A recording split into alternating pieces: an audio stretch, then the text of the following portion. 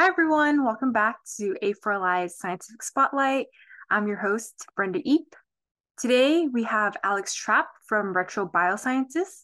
He's a computational biologist who's passionate about bridging his work with experimental biologists to find ways to tackle the hallmarks of aging through rejuvenation. Continue listening to learn how it all began.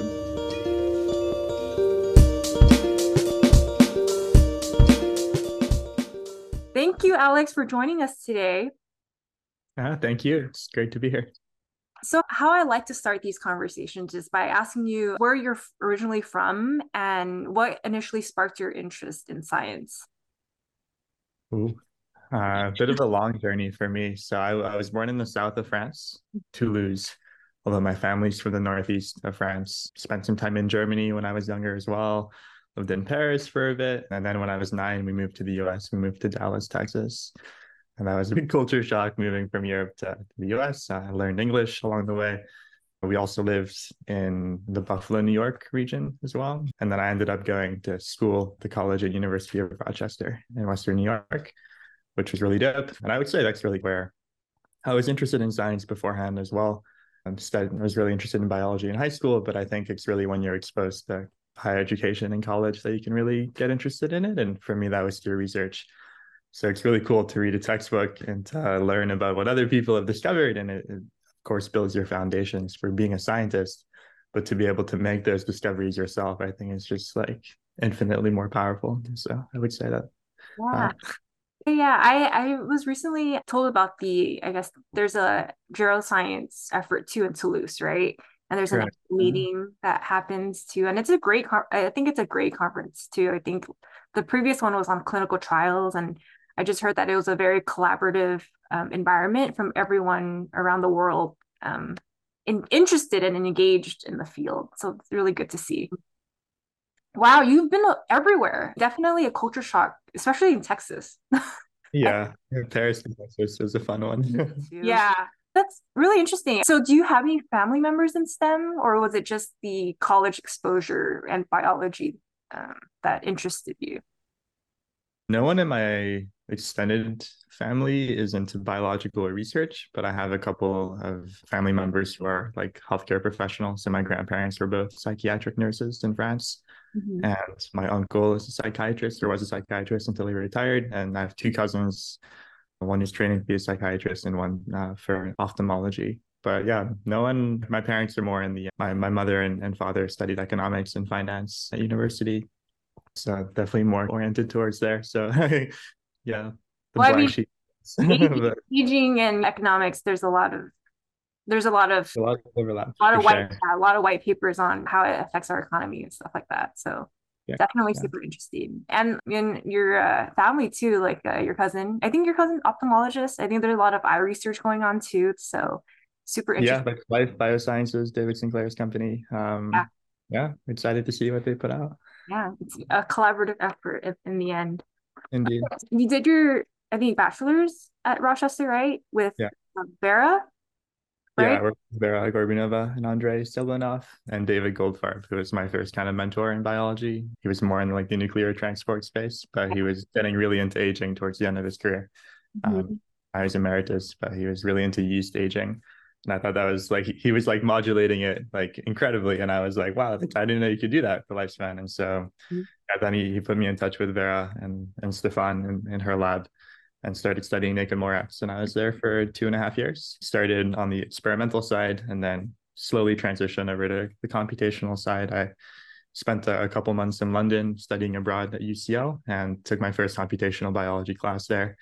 And that was an eye opener. I just thought I could contribute like a lot more to that space than the experimental side. But I really value kind of the hybrid Yeah, um, environment that I trained in. yeah. I saw the recent news, the Matrix Biosciences, right? The Pfizer back company. Did you have anything involved with the hydrolonic acid finding and the naked mole rats in Vera's lab? Or Yeah, not myself. It was a little bit earlier. In 2013, there was a Nature paper. First author was Zhao Tian, who's just starting his lab in San Diego now. He spent time with David Sinclair after Vera's lab. oh, Um, but that was really cool work. I did work with Nick and Morad stem cells. They don't produce much hyaluronic acid. At least the fibroblasts mostly do. And that's what was studied in this 2013 Nature paper. But yeah, in my case, I worked with the hematopoietic stem cells and trying to characterize the immune system, along with the postdoc that I was working with, and then also the mesenchymal stem cells, so the niche around the hematopoietic stem cells and how it all comes together to make this animal kind of remarkably long-lived and resistant to many diseases. Yeah, it's interesting. I know a lot of people or a lot of companies went towards the naked mole rat avenue, right? Because mice, they live long because they get the cush life in a cage, right? And the good hygiene and everything. So how did you find yourself at Dr. Gladishev's lab doing computation bio? Yes, I graduated college in 2020, right as the pandemic hit. I was originally more interested in pursuing, at the time, a double degree, an MD PhD. Oh, Um, I thought I could contribute a lot to humanity that way. And then I realized that just medicine was not for me. So I was more headed more into the research track. But before starting a PhD, I just wanted to get more research experience. And especially because I had made this shift from experimental to computational biology. I had done a little bit in undergrad and taking a couple courses, but I think you really learn when you're just like fully ingrained in the computational team and just like grinding out a problem yeah. and learning by yourself. So yeah, I emailed Vadim, I remember a couple of months before graduating, and I was like, hey man, it'd be awesome if I could pull through and do some cool work with you. And it happened that that was the case. I started working experimentally with a postdoc there at the time, now a professor in Barcelona. His name is Marco. Vadim was originally interested in selenoproteins. So he transitioned over to aging in the second part of his career. But in the first part of his career, he became the guy to study selenoproteins. So there's only a few in the human proteome, but they're very important for a variety of redox reactions. And if you don't have these selenoproteins, you die. Yeah. And the way that they're made is that there's a 21st amino acid, selenocysteine, which is not normally encoded by codons, so sets of three nucleotides, but it's instead encoded by stop codon, which normally signifies termination of the amino acid sequence. And it's dependent on a 3' element called the second element. So it's just like 3D organization that, like, if you have this particular element after this stop codon, you will read through the stop codon and instead insert selenocysteine as opposed to the stop. So we were interested in working on this and maybe do some gene therapies or something like that. Very proof of concept. But yeah, eventually I switched over to a more computational project because Vadim was really interested in this single cell epigenetic clock landscape, which I guess is where I blossomed as a Yeah. scientist in some ways. It was a really hard problem. People had been I'm sure people that are viewing this are semi-familiar with epigenetic clocks and the concept of tracking biological age, but all this had been done in the bulk setting beforehand, which means that you're getting it from like millions of blood cells at a time, or maybe a sample of liver from a mouse, right? And you're just looking at like the average.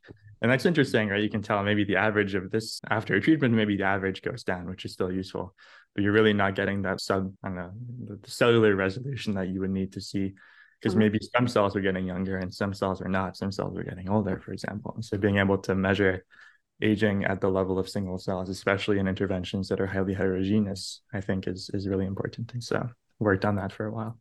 Yeah, and I liked your 2021 paper too. I think that kind of made it for you, right? Yeah, it was a good paper. We were fortunate enough to get the cover of Nature Aging in the first 12th issue of the first volume. So that because it started the same year. So it Yeah. happened in December. Yeah, that was really cool. Vadim is a fantastic mentor and he just thinks about aging in a really good way and trying to get at these very fundamental questions of when does it begin? Why does it happen? Are the changes that we observe damaging or protective? All these things I think are super interesting. So yeah, I also think I'll just mention two other things from that time, maybe three, but one really interesting finding that we had, and this was a finding of my colleague Csaba, who's now a professor in Hungary, is that there's this rejuvenation event during embryogenesis, which I think is like really critical because so many companies now are pursuing reprogramming or rejuvenation therapies using fairly artificial means that people discovered in the 2000s and later won Nobel Prize for.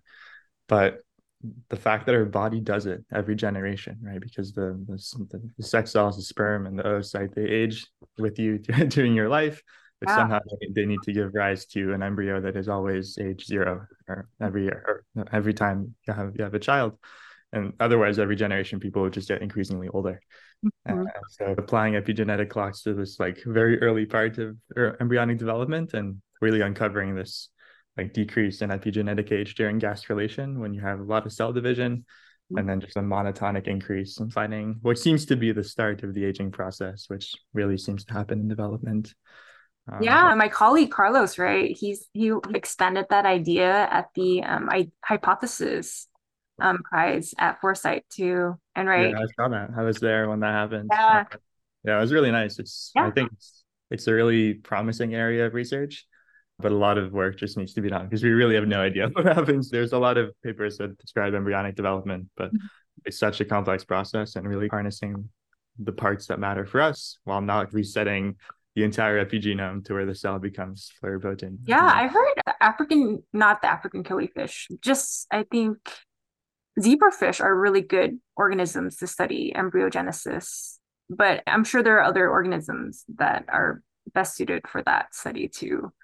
Okay, Yeah, so let's see. So you did some research, right? In Dr. Glavish's lab, right? And then were you one of the first hires at Retro? indeed. Yeah. Ah, cool. Yeah, the company started, I think almost like officially almost 3 years ago, but we really like acquired lab space and got things going in the fall of 2020, or yeah, like the winter of 2021, basically, when my paper, around the time that my paper came out. Yeah. I met Joe, who's the CEO, remarkable individual, at a Foresight Vision Weekend in 2021. Yeah, Yeah. introduced to him by a couple of people, and then I was really on the track of the very like what is expected of you when you go into science. Are you going to do a PhD? You're going to do a postdoc? You're going to become faculty? And that was an appealing path, but at the same time, it just takes so long. I just wanted to like really get into the action Yeah. and really contribute to making medicines. Like I really enjoyed like publishing papers, and it's great to talk about them and to make the occasional tweets or give a conference talk, but to like actually translate a finding of a paper, whether it's methodological or like therapeutic, to the clinic, right, into like actually like human beings. You receive a treatment that you helped to create, and it somehow helps them, right? Whether it's extending their life or even just curing some kind of disease. I think it's like perhaps the most powerful thing that I can be doing. And so that's why I switched over to industry and been at Retro now for almost 2 years, I guess. And it's been a great honor. Yeah. Yeah. I was actually pretty excited when Joe mentioned that Retro was starting a graduate research fellowship, right? So like that kind of exposure that you got in a lab, but you can do that at Retro, which is amazing, and figure it out on your own there too, right? Become a independent scientist there without any obligations like ties to a specific program, whether it's a master's or a PhD. It's super Yeah. awesome. It's still early days for that program. We only have a couple of people in it at the moment, but yeah, I think it's a great alternative to be able to provide the experiences that I was able to get, like you mentioned, in academia, but all enclosed for people who are just like really talented, but perhaps only graduating college and they don't have the classic like PhD and postdoc experience that most biotechs. Yeah, exactly. So what are you building that Retro? Yeah, we're building a bunch of things. 5 programs at the moment. One program is interested in plasma protein modulation. So there's evidence from a variety of papers and also some of the parabiosis literature, which I was also involved in when I was in Vadim's lab. We published a nice paper this year that shows that parabiosis effects are quite durable, and that you do rejuvenate the old parabiosis partner. This is when you connect a young and an old mouse together. And so it's inspired by the findings from this, and it's trying to see if we can make any kind of translational intervention that somehow modulates the blood profile to where perhaps you remove some of the bad factors that are accumulating in older people, or maybe you would add some youthful factors that young people have more of. And then we have an autophagy program, which is mostly just a small molecule that we're pushing through the clinical trials. I don't interface with that program too much. Mhm. They don't generate a huge amount of sequencing data. I'm a computational biologist, so I'm really into sequencing data. But I think what I'm most bullish about and most passionate for long-term effect sizes is really, and it's just really, yeah, large effect sizes as well as reprogramming. Right now, we have 3 subsets of this broader reprogramming division. We're interested in T-cell reprogramming. I think this makes the most sense in the context of immunotherapy to begin with. So T cells naturally, when they fight cancer and when they get older and older people, they just have decreased efficacy at fighting the cancer. Yeah. And if you are able to, for example, harness the T cells that are infiltrating into a tumor, but are perhaps exhausted because the tumor microenvironment is making them so that they have no effect on the tumor, but they do have antigen specificity for it. So they're seeing it. If you were to extract those T cells and then perhaps reprogram them to a more naive state, that would permit them to attack the tumor as opposed to the when they were in the exhausted state, and then expand them and put them back into the patient, you could perhaps cure some solid tumors. And so we're really interested in that paradigm, cell tumor infiltrating lymphocytes, but also exploring other avenues within the T cell space. It's just really tractable because you can just get them. Ideally, you get your T cells from like a blood transfusion that you would just get. A lot of the in vivo stuff is much harder, right? Like you mentioned the eye earlier in our conversation, that you have to deliver something into a human or to an animal. It's Yeah. like complex, but we are also interested in that. So we have a program in liver reprogramming, so trying to piece apart what happens during in vivo reprogramming and the right delivery methods and what the right dosages are, and maybe if you need cycling or not, just exploring that generally. And then our last program, which I'm also really interested in, is our HSC reprogramming program, so hematopoietic stem cells. So it's neat because I worked on these cells in naked rats at the beginning of my scientific career, and so I'm working on them again now. And the idea there is that there's been a couple of papers that show that transplantation of young hematopoietic stem cells into old seems to have beneficial effects. And so we're just really interested in moving that forward. And instead of having to have a source of young HSCs that you just mine from for other people, you could do this in an autologous fashion, right? So where you take an older person's hematopoietic stem cells and then you rejuvenate them, and then put them back into the body. Yeah. It's Yeah. amazing. I think the first time I learned about iPSCs too, I was like, oh, wow, you can take these from patients and correct them and then give them back. So there's less chance of an invasion, like a threat to the immune system because it's from a familiar, it's from their fluids, their body. So it's more recognizable. Yeah. Um, Yeah. Autologous is nice in that regard, although it's also much more logistically complex because you need to yeah, get the exactly. cells in the first place, bring them over at some point. Maybe we'll have a manufacturing cell therapy manufacturing facility. So you need to get them over to this facility, do all your things, and then put them back into the patient. And especially in the case of hematopoietic stem cells, we're developing methods to condition the bone marrow. So normally when you do these hematopoietic or bone marrow transplantations, you need to get rid of the old bone marrow because if Mhm. there's competition between both, it's not good. And getting rid of this old bone marrow is usually very toxic. People use chemotherapy, radiation in most cases. And we're developing methods to do it in a non toxic way so that it could be amenable for just like broader applications. But again, still very early in the research phase, but really cool data coming from that. Yeah, I guess I can Yeah, introduce what I do as well. So I lead the computational team there. yeah. There's I mean, people. It's mhm. really cool. Yeah, we just work with so many different modalities of data from imaging to single cell RNA-seq, recent forays into flow cytometry, which gives you much quicker readouts as opposed to single cell, where you need to make libraries and sequence them. Yeah, Yeah, just multimodal, trying to understand aging the highest resolution that we can, and as mhm. many different kind of perspectives as we can. And hopefully that gives us some hints as to how to rejuvenate organisms. Yeah. So I like to ask people who are scientists, how do they describe their work to their friends or family who don't have a science background? How do you start that off? Yeah, it's an interesting question. I guess that's the case for me because most of my family doesn't have a science background. I guess a lot of friends in college as well didn't. Yeah, for me, it's a lot of, ever since I transitioned more into computational biology, it's obviously a lot of coding. Yeah, creating algorithms, using existing algorithms of some kind to analyze your data sets, thinking about effective visualizations and how you want to communicate the results to wet lab scientists. There can be a disconnect, right, that happens between what happens in the computational space and an experimental space. It's like very tangible experimentally, but then the experimentalist might look at some plots and really have no idea how they were generated, right? So making sure that the communication is really effective. Um, and yeah, just generally also keeping up with literature is crucial. So reading a lot of papers, especially since we have multiple programs and our Yeah. particular supportive program, computational biology, interfaces with all of them.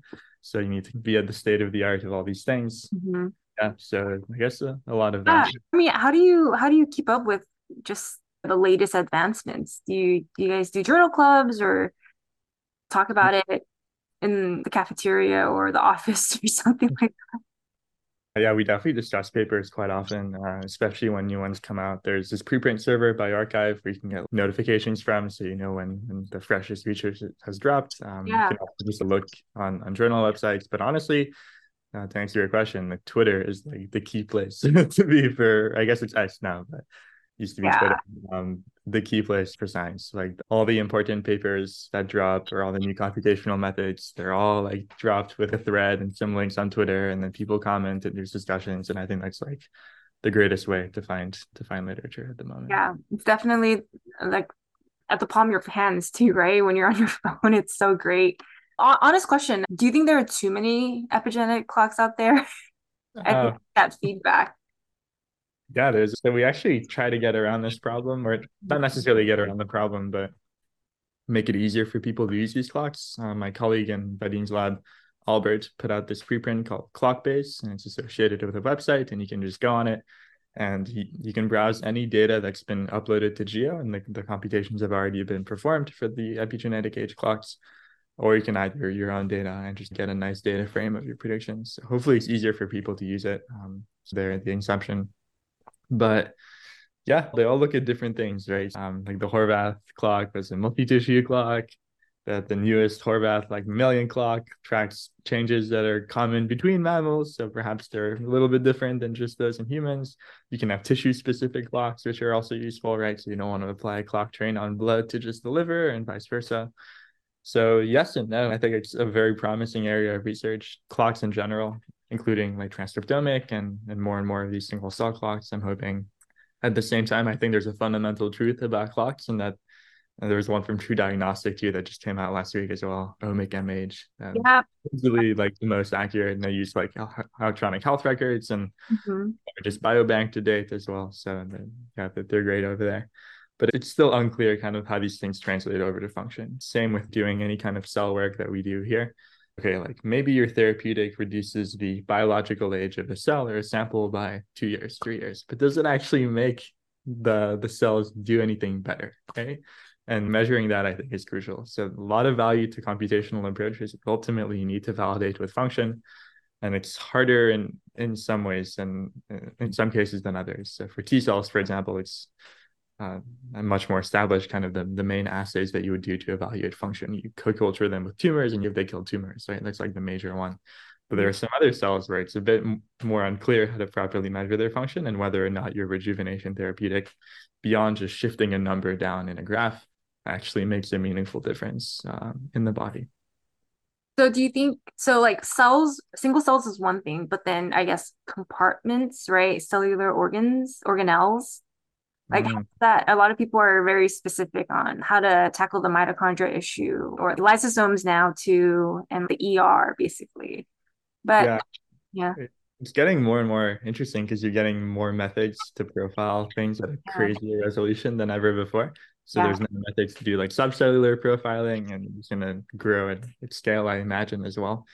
So as you're saying, I think, yeah, people right now are just looking at, I don't know, some people are like very specific and just look at like mitochondrial aging, right? Or like ribosome aging or things like that. And then there's other kind of approaches that are very broad, but then that miss the little things that are happening.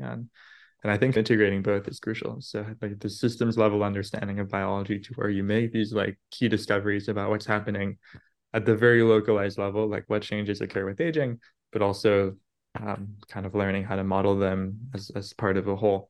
Because eventually one would want a model of a cell or a model of an organism to model exactly what's happening with aging, right? Maybe it's just stochastic noise. There have been some preprints recently that are arguing that. Maybe there's some developmental aspects of it. It's just continued. It's still very unclear, right? And so being able to measure things and then somehow model them yeah. is That's why I really appreciate longitudinal data, right? Because a lot of studies are just looking at one time point, but if you can track it, right? Because I think with cancer and Alzheimer's too, someone like one person is the risk factor of developing that. It peaks at 60, at age 60 or something, and then comes back down. And it's really interesting to see how the aging landscape plays a role in that and what drives this. increase susceptibility at that age.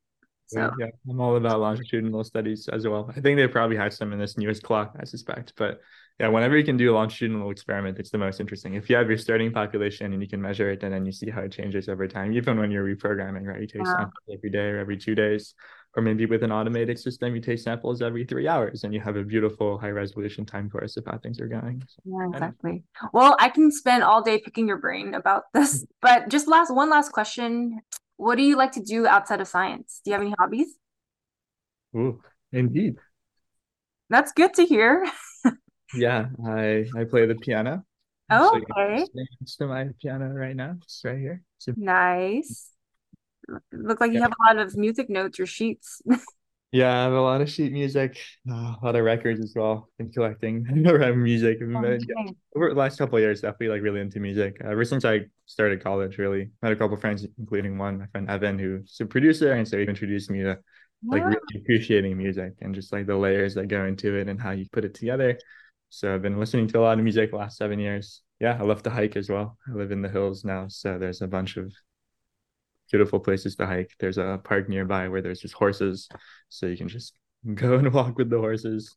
Yeah, things like that. And then just like, yeah, chilling with people, reading. yeah. Do you miss the beaches in France? Yeah, so I have very faint memories of the beaches in Oh, France. I was really young when we lived in the South, although my parents recently moved back to the South, so maybe I'll be able to go back to a beach, but not really. I would say like I think California is a pretty optimal place to live, yeah, in terms of yeah. the mountains, the beaches, like the ocean, like Yeah, everything. the Around. redwoods. Yeah, exactly. The trees. Yeah. Yeah, beautiful Cool. place. Okay, I think that's all we have time for. This was really nice and engaging. I appreciate you coming on to the Yeah. Scientific Yeah. Spotlight. And I guess if anyone had any questions, are you active on LinkedIn or Twitter or X? How would one reach out to you? Yeah, I think X is a great one, or Okay. Twitter. I'm gonna have a hard time calling it X. It's Yeah. been Twitter for me for a while, but yeah, that works. I also have LinkedIn. Yeah, wherever people can reach me. Okay. It seems If like people X. Yeah. if people are interested in positions at Retro, we're always hiring for diverse positions. So you can check out our website as well. Okay. Yeah. Thank you for joining us today. And to everyone Yeah, else, I appreciate it. yeah, and to everyone else, thank you for watching and stay tuned for more scientific spotlights.